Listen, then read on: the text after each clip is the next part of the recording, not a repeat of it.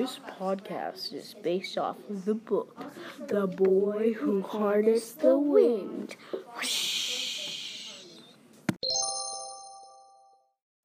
Hi, I'm Elise. And I'm Megan. And I will be podcasting about what it would look like if you had a walk with William. And we will be podcasting about what Malawi's culture is. And I will also be podcasting about what William does in his free time. First of all, Malawi is very different from the U.S. The children. The sons would most likely be working in the fields because of school. Most likely, they would be working in the fields because at school, their parents didn't have enough money to pay for the fees. The daughters would be most likely carrying pails of water or food, trying to provide for the rest of their families because they didn't have a lot to drink or eat. The dad would be working in the fields with or without the son. It depends. The mom would be cooking for the family or in the market trying to sell supplies or tools to make a little bit of money. Outside, you would see beggars begging for food and jobs because they didn't have that. You would also see people selling food and tools in the market, like the mom. There was also not a lot of trees, so it was kind of different from the U.S. The houses are very different from ours, too. Ours are mostly like middle-sized homes, and they have rooms and stuff like that, and kitchens. But the houses looked like huts.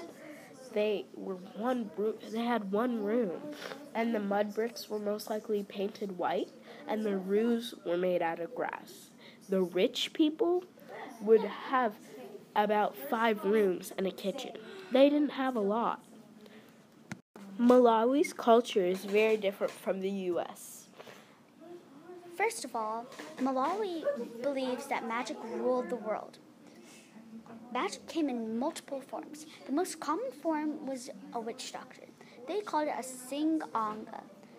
They believed that it could cure everything from dandruff to cancer and diarrhea. Diarrhea was very common in Malawi. Why it was common is because they had dirty drinking water and most of their stuff was contaminated. It was contaminated because every single time it rained, the latrines, basically a big hole in the ground, would flood, contaminating everything. You know how Megan touched on the witch doctors? Well, in Malawi, they believe that the most powerful and important one was named Fury. He was a wizard, and they thought that he could cure anything, like literally anything. They thought that he could even make you the strongest person in the world, and you could lift anything. One time, William was walking by, and he saw a teenager. This teenager said to William that he could make him strong. So William was like, yeah, I want to be strong. So they went into the forest, and the teenager cut slits into William's knuckles, put medicine in it, and put a substance into his knuckles, his cut knuckles, that was from the bottom of the ocean.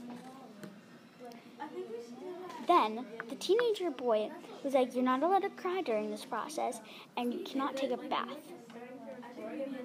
Fury would not have approved of this because the teenager boy did it in the wrong place. Normally, it's supposed to go on your forearm, not your knuckles. So the magic did not work. This process was basically a scam for William's money. What William did in his free time was he played endless rounds of Bobo, which is kind of like Mancala. William also played soccer. Since him and his family did not have enough money for a real soccer ball, he made his own soccer ball out of plastic bags, wadded together, and tied with rope. This was no real soccer ball, but it worked. It was called Jumbo. William also worked on the farm planting maize and corn. He hoed weeds, dug careful rows. Next, he would sprinkle seeds into the rows and push them down with his fingers. Then he would wait for the seeds to sprout.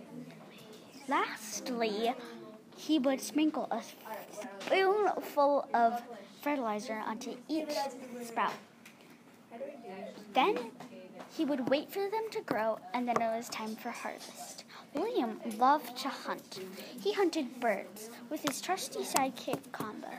He hunted in the blue gum forests.